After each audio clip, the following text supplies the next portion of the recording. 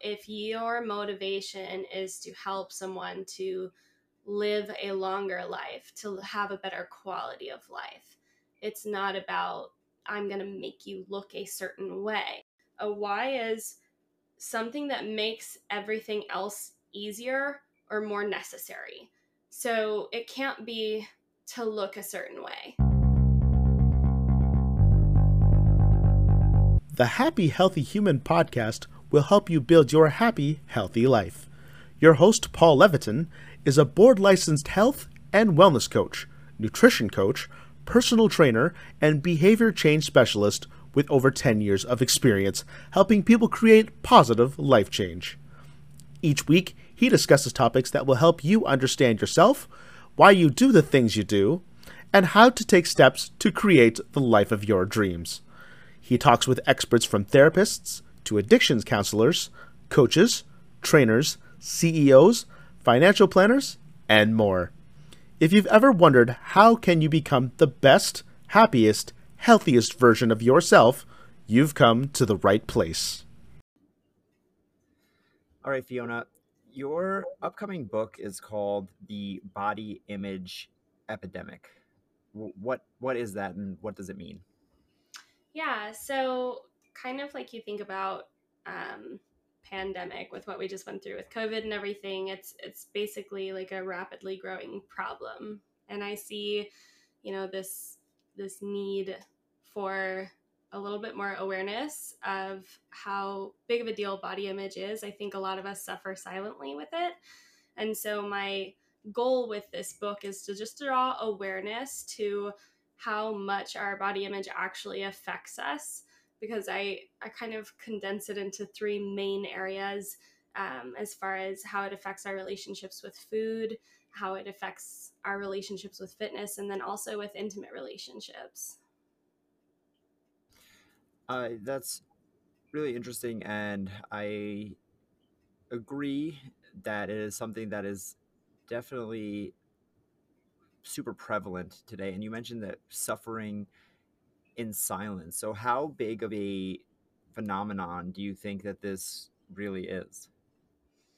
I think it affects most people. I actually find it rare to find someone, and there are those people, but I find it rare to find someone who really just has a very secure relationship with themselves and with their bodies. I think, especially with, kind of the culture that we live in where the beauty standards constantly change and where it's very normal just to, have fake nails and fake lashes and fake lips, and that's just the women. It's interesting to see the effect of that on different people, and so I think that most people are affected by it, but how deep or how vocal they are about it is different to the individual. Yeah, I think that that's important to note. Obviously, everything is very individual and everyone is unique.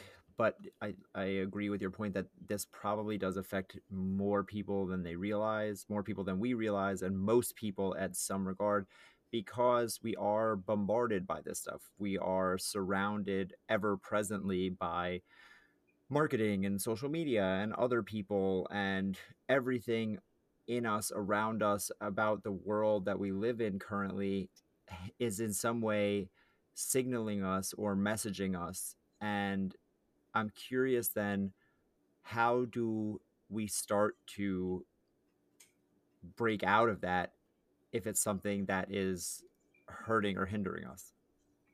That's the $1 million question, right? There's so many different approaches to it. I think that the biggest thing is starting to develop an awareness of just how much it's affecting you, what kind of power it has over you. Much like with, addiction, how the first step in it is, right, admitting that you have a problem. So I think us being able to look inward at ourselves and see just how much control our body image, especially negative self image, has on different areas of our life is huge, because you're able to say, this is where it stops, and start to take action steps to fixing it. So, could you expand a little bit about on what you just said about that negative self-image and how it affects our lives? Yeah, well, I like to categorize people into three different types. Have you heard of attachment style in psychology? Yeah, I have, but it's something we haven't really covered on this podcast. So, if you wanted to explain a little bit for listeners, just very briefly, that'd be great. Yeah, just like a high level overview of attachment theory is basically that people relate to others, especially in romantic relationships, in one of, a couple different major ways based on how we bonded with our caregivers when we were little.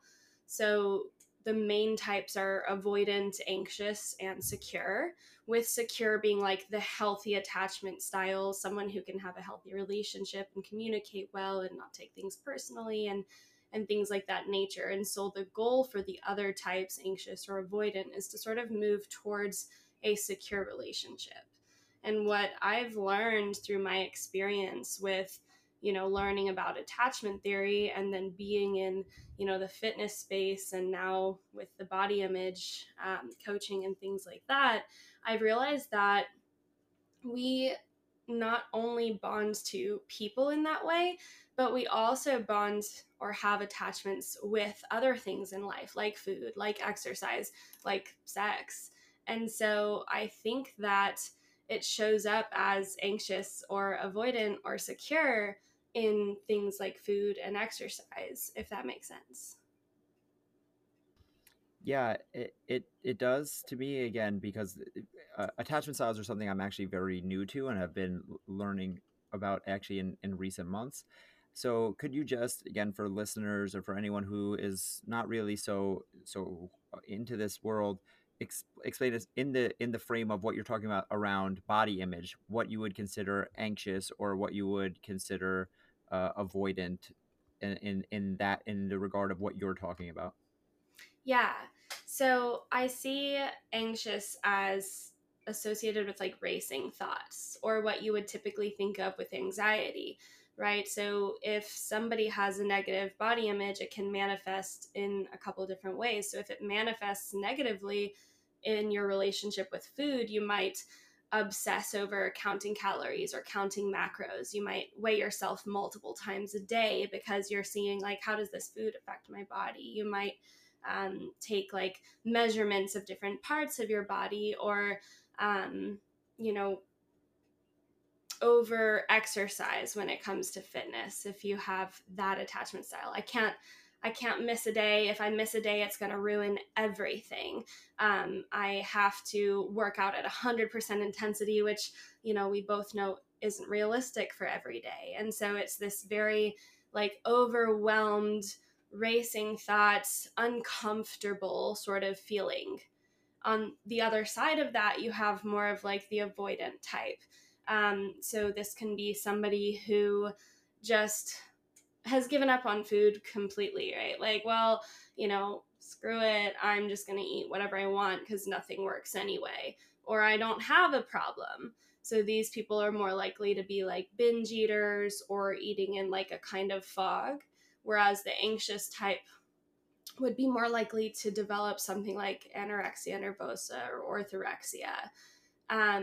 When it comes to exercise, the avoidant person probably isn't going to exercise, or they have their plan for exercising and they start and then they're like, oh, well, that was good enough, and just kind of don't finish, don't follow through. And you can be kind of an overlap, right? You can sort of be anxious and avoidant. And so that person might be the person who cuts out an entire food group. They're avoiding an entire food group out of that feeling of anxiety. Or maybe they're the very inconsistent exerciser who they'll work out 3 times one week and not at all the next week. And that's sort of this cycle that they fall into. So the goal for all of those is to move to a healthier relationship with food and with exercise. Yeah, that makes a lot of sense, and I can see definitely people falling into different categories. I'm curious, just for my own understanding, do you see these as being related to our attachment styles when it comes to relationships? Meaning, if someone is an anxious attachment in the relationship, do you see a connection to them also being anxious attachment in in their food habits, or is it just like we're using the same no the same names in this area, but it's not like if I'm one in one area, I'm one across the board in all of them? Yeah, so it can definitely be different for each of them. However, most commonly, I'll see if somebody is anxious with food, they're also anxious with exercise, and they're also anxious in general and with relationships. Okay, that makes a lot of sense. That's helpful. And again, for anyone listening, just looking into attachment styles and attachment theory is super helpful for all areas of life, because this is stuff that affects us. It comes from our childhood. It comes from how we were raised, and it can be very illuminating when you think about the relationships you've had, your romantic relationships, your partners, how you communicate with your partner. So it's something that's great to just be more educated on it. It's something that I do want to do more actual episodes on in the future, because it's super helpful. I do think it's interesting that you, like I did, came from a fitness background. And I'm curious how you think the fitness industry fits into this body image epidemic as a whole. That's, yeah, a loaded question. I think there's so many things. I think, especially with social media, and you see all of the people working out now. Basically, anyone with a desirable body can post some videos and then blow up. And so, one, I think it creates a lot of misinformation as far as what's real and what's not, which is hard for the average person to discern. I think also we create different standards of beauty within the fitness industry.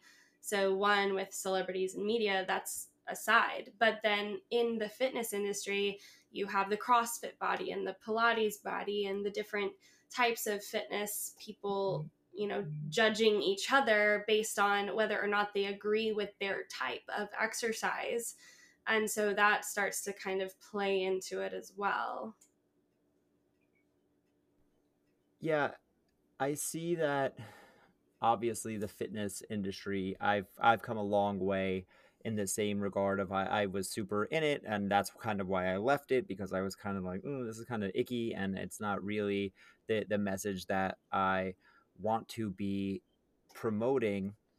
And yet at the same time, I always battle that with the fact that fitness is still extremely important, and there is a level of being fit will change the shape of your body or change the amount of Yeah. excess fat that you carry around. So I'm curious how you feel about maybe something like the fat acceptance movement, or even more specifically, because I think everyone can get behind that. I mean, I would hope so, but more specifically, healthy at any size. Yeah, I think that the intent behind it, I think the ideals, I it's something that's amazing as far as, you should be encouraging everybody and all bodies to be healthy, to respect themselves. I think there's a lot to this that people don't see. You look at someone who is running down the street and they're maybe like your typical idea of healthy, right? And you're like, oh wow, like, oh, I want to be like them. But then if you see someone who's bigger and maybe they're running at the same pace, or maybe they're running faster, they're still being active, but they're not at that like point in their journey to where their body might reflect the work that they do, or maybe their body doesn't shed pounds the way that other people's do. And our thought process go in a completely different direction. So I think that the inclusion and being able to recognize that just because a body doesn't look a certain way doesn't mean that it's not healthy. I think that's a really important thing. I think that we also need to look at the, health on the cellular level and make it more about that than about will you appear to be healthy, because you can be what they call skinny fat too. You can be totally thin and eat like garbage and have a heart attack at the age of 30. Yeah, 100%. I mean, everything that you just said is spot on. One, there should be, acceptance and love for everyone. I think that that's super important. And shape or Definitely. size is not directly correlated to health. I think that that's very important. I did a whole episode about this a couple of months back. People listening can scroll back. It's actually a two-part episode about what is the perfect diet, and all of part one was about that. People associate the word diet with weight loss, but the best diet Yes. to me is about health. It's about being a healthy person. It's not about losing weight, so to speak. It's about nourishing your body to be at the right place that it wants to be, because we all have a place that our body wants to be, a set point over or under which is relatively unhealthy, or will teeter on unhealthy. And yes, to just inherently be skinny is not healthy, but I do always want to, at least in my understanding, again, as a fitness coach working in the health and fitness world, I have to be honest and say that there is a level of body fat that becomes unhealthy. There is a level from which, not to say that someone can't be strong and fit and beautiful, but there is a level at which that your body carrying around excess body fat can cause negative health effects down the road, especially as we age. A lot of people, you can be healthy and go into yoga class at 300 pounds at the age of 25 or 30 or 35. I've never seen a 65-year-old person who is severely overweight and still exercising, an 80-year-old person who's severely overweight and still exercising. So that's where I look at this stuff from, not from an aesthetic standpoint, but from the Yeah. standpoint of longevity and health. But the world that we live in is so focused on looks. That's all that people care about. It's like, well, and why would I care about 30 years from now or something like that? And again, and the people who fight back against it, who again, healthy at any size, acceptance and stuff like that, is about accepting the look of this thing, because it should be like, I should be able to look any way, which I agree with.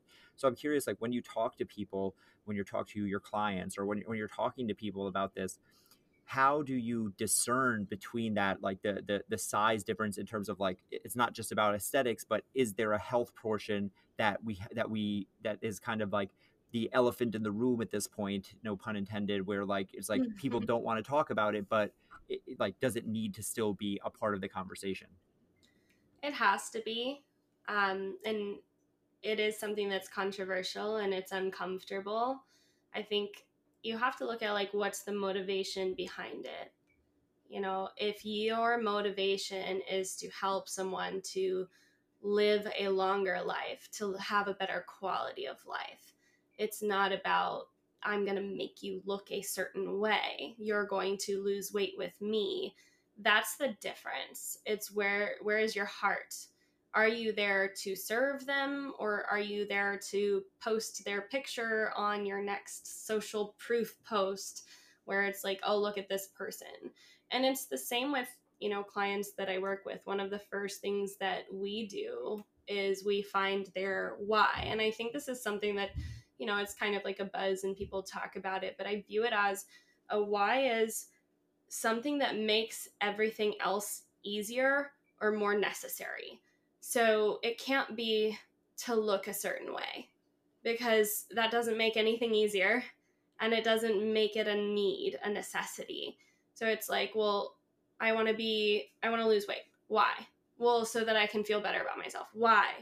You have to go so deep into that to really uncover the real reasoning behind it. And I think part of, being able to show up for yourself and to be able to follow through and stay consistent is really being able to do some work on that and uncover beyond aesthetics what's the point. Yeah, finding your why is obviously the biggest thing, and it's cliche at this point almost to say this is literally I mean, we're over 100 episodes into this podcast. My episode one, if people want to scroll all the way back, literally very episode one I ever did of this show is literally Start With Why. That's the title of the episode, because that's it. That you can't do anything else without a reason, a deep reason. And the thing is that, and from what I see, it's that we need that, right? That's so important. Yeah. And yet everything that we have around us in terms of our media, our social media, the TV, the movies, is so surface level, right? It's lose weight because you'll look different tomorrow, and it's, the whole thing, what have you done for me lately? It's right now. It's like you're talking about healing body trauma or something like that. It's like, well, like, I can't think about that now. And I need to lose weight immediately. And that's where I think people get so stuck. So if you start working with someone, or you're just have someone listening to this podcast who is in that realm of like, yeah, I hear what you're saying, Fiona. Like, it sounds important. I get that we should love ourselves, but right now I need to lose some weight. Like right now, like, but I really do have weight to lose. I really am 50 pounds overweight, right? Like, it's easy for you to say, like, you look great, like, you know, like but I really do have the weight to lose. How do we get out of that circular thinking that keeps us stuck for so long? Well, that is honestly, it's a hard question to answer. Coming from, where I came from, I realized because I got to my goal, right? I was the person who was like, but I have to lose this weight. But it's not possible to do this until I look the way that I want to look. And so I was the anxious attachment style. I was eating 1,200 calories a day. I was working out 2, sometimes 3 times a day. I wasn't taking rest days. I wasn't deloading, even as a professional, as an exercise physiologist. And like knowing that my approach was not happy, I was feeding off of the compliments, off of the results I was getting, right? Like people are like, "Oh, you look so great every time I see you. You're smaller, you're smaller." And I finally got to the point where I was almost unhealthily small, and people are still telling me how amazing I look, and it wasn't good enough, right? I think that hitting that sort of like bottom and realizing that, like, well, now that I'm small enough, I want to have more defined arms, or why aren't my abs showing on the bottom? Why can I only see my top 4, right? It's like, you realize that if you don't learn to love yourself as you are, you're not going to, when you lose 10 pounds, 50 pounds, whatever health goal you have in mind. And some of us lie to ourselves and tell us, "Oh, it's not that I want to lose weight, it's that I want to be toned," or whatever it is, right? Some of us lie to ourselves and we're like, it's this goal, right? And this goal is more socially acceptable now than saying I want to lose weight, because even that can be controversial now. And so once you get there and you realize, like, I still don't appreciate or accept myself, then what? Yeah, you hit the nail on the head right now. It has to start with loving yourself as is. And I think that's the challenge, because clearly people don't. And that's why they want to Right. change. And it's so interesting. I'm literally, people who are just listening, as Fiona's talking right now, I'm kind of like chuckling, not because I'm laughing at what you're saying. It's because I literally just finished recording another podcast with a woman named Ali Kirshner, and she is a coach at a company called The Art of Coaching, which is all about communications. But she came up in the strength and conditioning world, and she was a strength and conditioning coach, and she had the exact same story that you just said, literally verbatim. I needed to look the part, so I worked out. I was super lean. It was now looking back, it was like bordering on disordered eating, if not full blown disordered eating. I was Yeah. doing 2-a-days, and it was all bolstered by the fact that people were giving me that verbal validation. And I had the exact same experience when I first became a personal trainer. Exactly the same thing. I needed to look the part, so I cut out all the carbs. I started to do 2 hours of cardio, an hour of abs, and an hour of lifting every day. And I was leaning out. I was the lightest I'd ever been, but also the weakest, also the most unhealthy. And again, Right. it was emboldened by the fact that people were telling me, "Oh wow, you look so lean. Oh whoa, you're looking jacked. Oh, nice job, bro. Keep it going." So one, I think it's just very powerful for you to share that story, because you said it, she said it, I said it. It's clearly, this is not a strange thing, especially for people working in the fitness industry, which probably Yeah. deserves its own whole conversation about that It as well. does. But my question is, how, because all of that was triggered, you, she, I, by the compliments that people were giving. These people were not trying to put you down. They were trying to, they thought they were telling you something good. "Oh, Fiona, you look great. You lost so much weight," but are now connecting your worth as a person, as a woman, as a human, to being smaller. "Wow, you look great that now that you lost 10 pounds. So what does that mean? 10 pounds ago, I didn't look great. So now if I look great 10 pounds less, do I look double great at 20 pounds That less? was another.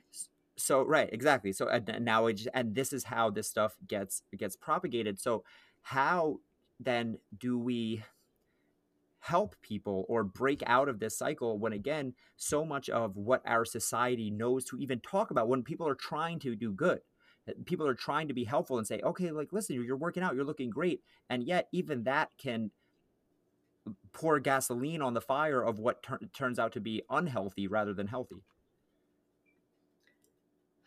I wish there was an easy answer. We've, especially in the age of, social media, associate worth and value with the way that people look.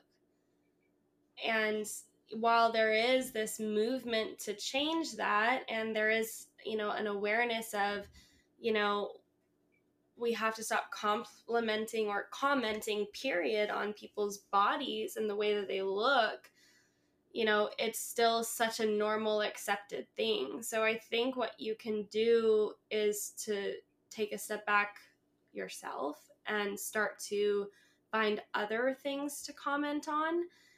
It doesn't have to be, you know, where you don't compliment someone at all. You can tell someone that they are looking good. I think there's nothing wrong with that.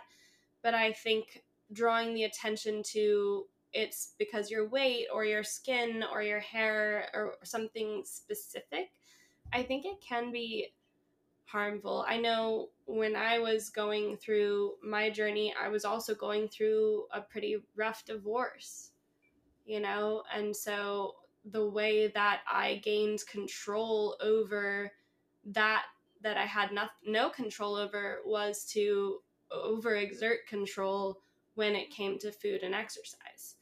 And so just understanding that you have no idea what that person is going through. And oftentimes, when people are losing weight at a drastic rate, it usually has some sort of underlying stress or trauma, loss in the family, things like that. And so, seeing the person for more than the outer and asking, like, how are you doing, you know, instead, I think that can be helpful too. Yeah, I think that definitely as a society, moving away from commenting on people's looks, it just has to happen because we and again, no one does this maliciously. It's something Mm-hmm. you would think that you're saying something nice, but now we start to understand, like you said, oh wow, you look so good, you lost so much weight, not knowing that you haven't eaten in 5 days because you're going through a divorce and your anxiety is so high that your hair is falling out. And now it's like, well, what do Right. I do with that information? Because now I look great after not eating for 5 days. Does that mean I just starve myself forever? And that person is trying to be helpful, and yet it ends up backfiring and boomerang in the other direction. And I think that personally, and even this can be problematic, right? This is why it's so hard. Everything can be problematic. There are no easy answers for this stuff. I'm asking you hard Yeah. questions that have no answers, right? But even I would say, like, comment on someone's dedication, right? I like to, like, oh, like, you're working so hard, right? Oh wow, you've been so dedicated. But even that can be problematic. Oh, I'm working so hard, but I got to work harder now, right? Now I become, More. oh yeah, exactly. You've been hey wow, you've been really showing up to the gym lately. You did 4 days last week. Maybe I should try 5 this week. Maybe I should try 6 this week. And now that I'm thinking about it, everything circles back to us as humans seeking external validation from others. And the only Yes. way that we can get out of that is to seek that internally, right? It's that, like you just said, if you're not good with yourself when you at whatever weight, you won't be good with yourself losing 50, 20, 100 pounds, whatever it is. So how can someone start to, if you've been the person who has always put so much weight into what other people say, then put yourself first? It's about personal responsibility. And I think that was a perfect segue into it because, yeah, you can do your part as far as comments you make to other people. But if people aren't taking that initiative and that personal responsibility to change the narrative themselves, because it's unrealistic to think that as a society, all of a sudden, everyone's just going to stop commenting on people's bodies. And so, we can essentially like arm ourselves with awareness and with action to move away from associating our value and our worth with the way that we look. The way that I teach is through neuro-linguistic programming. So initials are NLP, and basically it's just a way of changing your thoughts and behavior. I start with awareness. So how much is it affecting me? Really deeply knowing how much it affects you, how much it controls your life, so that you can start to interrupt, because our subconscious is just constantly going. I think 80% of the thoughts that we have today are thoughts that we had yesterday and thoughts that we will have tomorrow. And only about 20% of our thoughts are actually new thoughts that we haven't had before. And so we have this repetitive process that we're almost unaware of having. And part of that is the narrative that we have around our body. And so what we have to do is first find awareness of, okay, this is how much it affects me. And then start to recognize what patterns come up. So what are the thoughts that I'm thinking? What are those 80% of thoughts when it comes to my body that I'm thinking? And becoming aware of those patterns. Once we recognize certain patterns, because we're doing them almost subconsciously, I walk by the mirror, I think fat, right? Or whatever it is that you think about yourself, acne, stretch marks, skinny eyebrows, small lips, whatever that thought is, you subconsciously think every time you walk past a mirror. You have to stop yourself. So we bring awareness, we find the patterns, we interrupt the patterns, and then we have to replace it. This is a very popular method of changing thoughts and behaviors. And I'm not the first person to use it, but it's extremely effective when you do it consistently. And so you have to replace that with something that you truly believe. So if you really think I'm fat, you can't say all of a sudden I'm skinny, right? But maybe you say like I'm soft and feminine, or my body is on a journey, or something that you actually believe, to start to replace those subconscious negative thoughts with more positive ones. Yeah, I think that that's a really powerful tool that you just highlighted, that pattern interrupt, and then, well, awareness first, pattern interrupt, and then inserting something that you believe in, right? I like that because a lot of this like affirmation mantra, airy fairy stuff where it's just like, yeah, like just believe yourself, believe yourself rich, believe yourself skinny. It's like, well, we Right. know that that doesn't work. But what you just said, it replacing those negative thoughts, one, becoming aware, and then replacing them with something that you believe, and it doesn't have to be perfect for anyone listening. And this is where I always go to action steps, because what's in your control, you might not, as you said, think that you love your body. You might not think right now that you're skinny, right? If the intrusive thought is I'm so fat, then, and you can't just replace that with I'm beautiful and I love myself, because that might not be the truth in that moment. And then pushing that in is only going to make you fight the process more.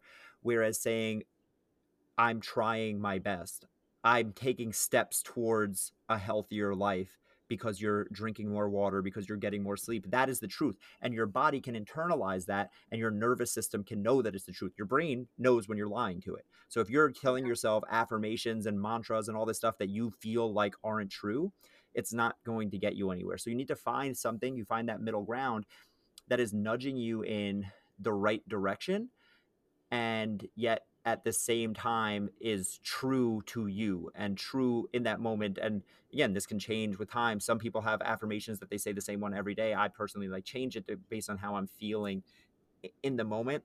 But I think that it's just an important thing to talk about, because a lot of people give me that pushback when I talk about affirmations, or I talk about mantras, or I talk about self-talk. They go, but I don't believe it. I don't say that about myself. I do think I'm ugly. I do think I have skinny eyebrows or something like that. And having something that you can actually believe in, even if it's small, even if it's, again, I think that, again, I think that I'm so fat. I hate saying that, but whatever. I think that I'm so I fat, know. but and replacing that with like I'm trying and drinking more water, like that. That's a step in the right direction, because that's a choice that you're making towards yourself, and that's an action step that is well within your control. But I think the interesting thing to me that I'm always looking at the word that pinged me is patterns, right? We fall into the same, we need a pattern interrupt, and that assumes that we're falling into the same pattern. And the interesting thing, as you said, is okay, most of our thoughts are subconscious. We get stuck in these same patterns all the time, but we are stuck in our own patterns. I, Paul, am stuck in my pattern. You, Fiona, are stuck in your patterns. Anyone listening is stuck in their patterns. But my pattern is to think that other people notice my patterns, right? That's like I walk by the mirror and see my chunky thighs or my cellulite or something like that, and I assume that other people notice that too. But the reality is Yeah. that Fiona is noticing her things, and that Ashley is noticing her things, and Steve is noticing his things. So we have this. I did an episode a while ago called, literally the title is "No One Cares About You," and that's a good thing. And you know, a lot of people got angry with me about that, but the point is that people are not thinking about you nearly as much as you think they are. And Yeah. even if they are commenting on you, right? Because that's like, as I've heard from girls that I've talked to in the past, they go, "No, you don't know. Like, guys do comment. Guys will say something about me, like, oh, you lost weight, or oh, you look chubby, or oh, you something." It's like, well, one, those people are called assholes, but two, Right. the moment those words leave their mouth, they've stopped talking. They've stopped thinking about you again. No matter what, even if someone is commenting on you, even if something, we all have our own lives, and our complex human existence is so woven into the universe. There's so much going on in our brains at any given moment that we don't really have the space to be thinking about other people. I mean, just think about yourself. How often are you thinking about someone else? I mean, again, you might see someone and be like, "Oh, that's a nice outfit," or "She looks so stupid," or "I hate that guy." But within 30 seconds, your brain is off to the next thought. So I just wanted, I'm sorry, that sent me on a little tangent there, but I think it's worth exploring, because we are the center of our own universe, for better or worse. And while this seems like a weird, conceited thing to say, to me, I don't know if you agree, Fiona, it's very freeing, because now it's like, oh, I don't have to worry so much about everyone else. That's 100,000. I love the tangent. I'm like over here excited because that it is exactly as you're saying. And what's so unfortunate about it is that that person makes that comment in passing, doesn't give it a second thought, and it affects you for the rest of your life. And you Right. remember that comment 20 years later. I am thinking about like kids on the playground and my brother's friends and him making fun of me. And it's, they have no idea that that even happened. And if I brought it up, they would probably be like, what are you talking about? But I remember, I've internalized that and Mm. connected that passing comment that really had so little to do with me, you know, as part of like a worth thing. And so how do you dissociate that? That's the process and the journey, and realizing like I'm not defined by those people's comments. I think not only when it comes to body image, but in so many other things, realizing that when like half of the criticisms that come to you, whether it's about your body or your performance or anything else in life, a lot of times it's somebody projecting onto Mm. you how they feel about themselves. And that's 100%. something that, yeah, I mean, it's the comments from, parents and boyfriends or girlfriends who maybe even they're trying to help you. Mm-hmm. um it's oftentimes about their value and their worth and how they see themselves. Yeah, so much truth right there. That's exactly it, right? It's one, they're trying to, the comments that people are giving sometimes are not malicious, sometimes they are, but almost 100% of the time are come from something deep seated in themselves. Like you said, that's the classic example of like the girl coming down stairs in a crop top and her mom going like, "Oh honey, like your belly sticks out too much in that," or something like that. What she's doing, and if, regardless if she knows it or not, she's projecting the time when she was young and she got made fun of for being chubby, and or that she got to, like, some boy told her that he wouldn't date her because of X, Y, and Z. And and that's the thing, is that everything that we do, everything that everyone does, is from the state of protection. Our brain is trying to protect us. So when you were in third grade, and you handed in an art project, and your art teacher came by and said, "You're not the best at drawing, little Timmy. Maybe try music." And you internalize that now, and then for the next 40 years never did another drawing, because your brain has programmed into it, "I'm bad at drawing, I shouldn't try." It's not trying to hurt you, it's trying to save you. It's a protective mechanism that we have. but that thing is no longer serving us. And it's the same with body image. It's the same with everything else. Our brain is trying to protect us from the possible backlash of going against the norms. That's what everything is, right? In human nature, we are animals, pack animals, and in the pack, you follow the pack. Otherwise, you risk being ostracized, right? And a wolf that gets banished from the pack will die. The lone wolf dies, the pack survives. And that's how humans are too. So if we risk being ostracized, we are risking loss of survival. And that might sound weird, like what the hell does all of this have to do with body image? But it's everything. Because if everyone dresses a certain way, you feel like you have to dress that way to remain being part of the pack. And if everyone is saying that being skinny is good, then you just get sucked into this thing, even if your individual body sits at 180 pounds as a female and everyone is telling you that beauty is less than 130 pounds. Now, where does that leave you? That leaves you at a very precarious place, because now the reality of your body, which is perfectly fine, perfectly healthy, feels good, looks good, moves well, all these good things, but it weighs 180 pounds. And now it doesn't fit into what society has told you.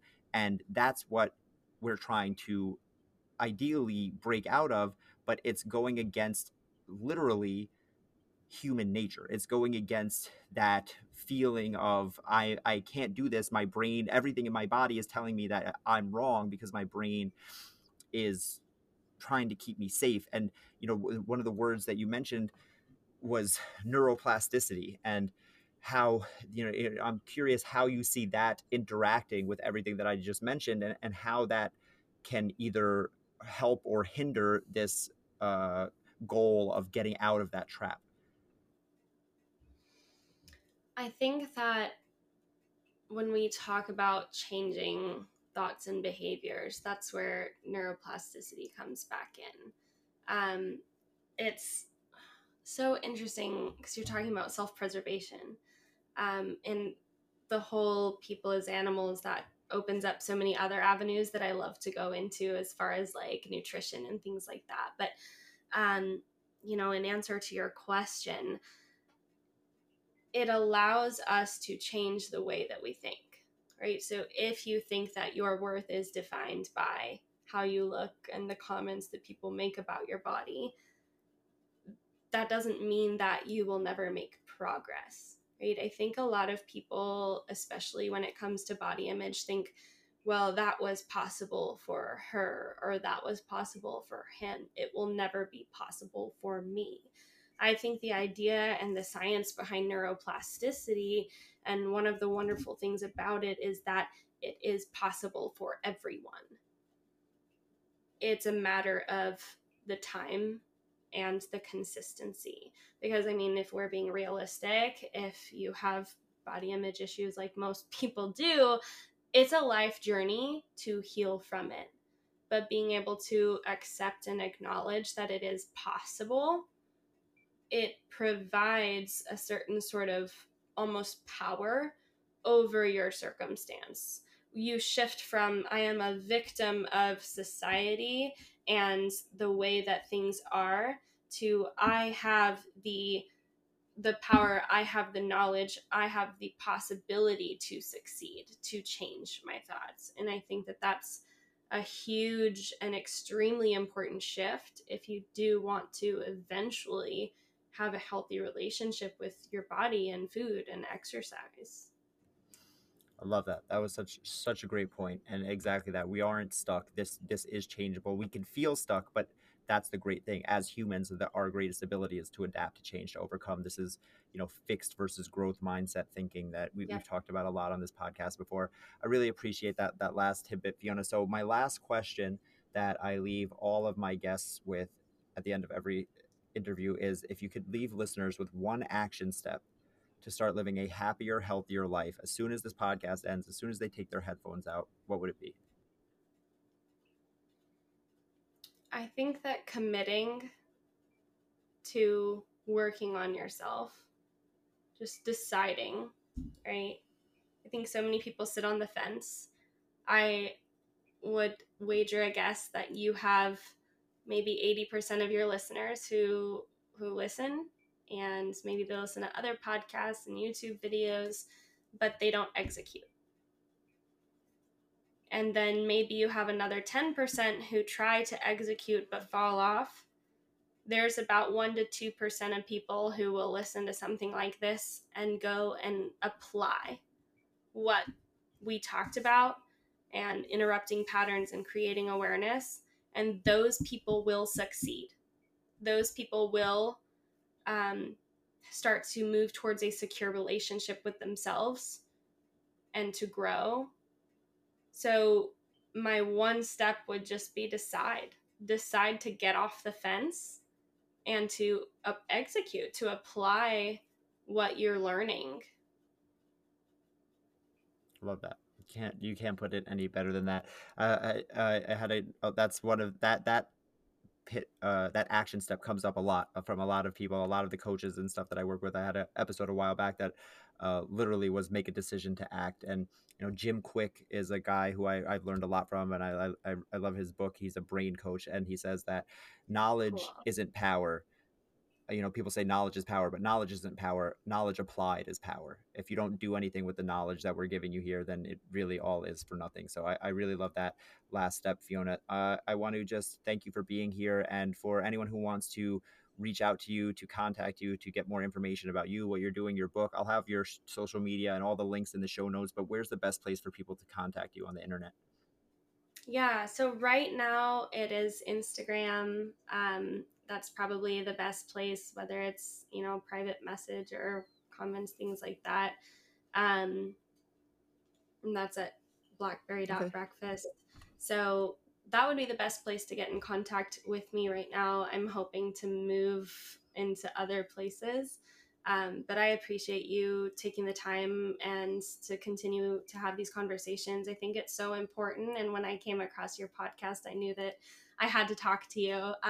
So I really appreciate it. I've loved the time, and I hope this helps even just one person. Yeah, if it helps even just one person, then that's all that we can really hope for. So yeah, thank you for being here, and have a great day. Thanks, Paul. You too. That's all for this week.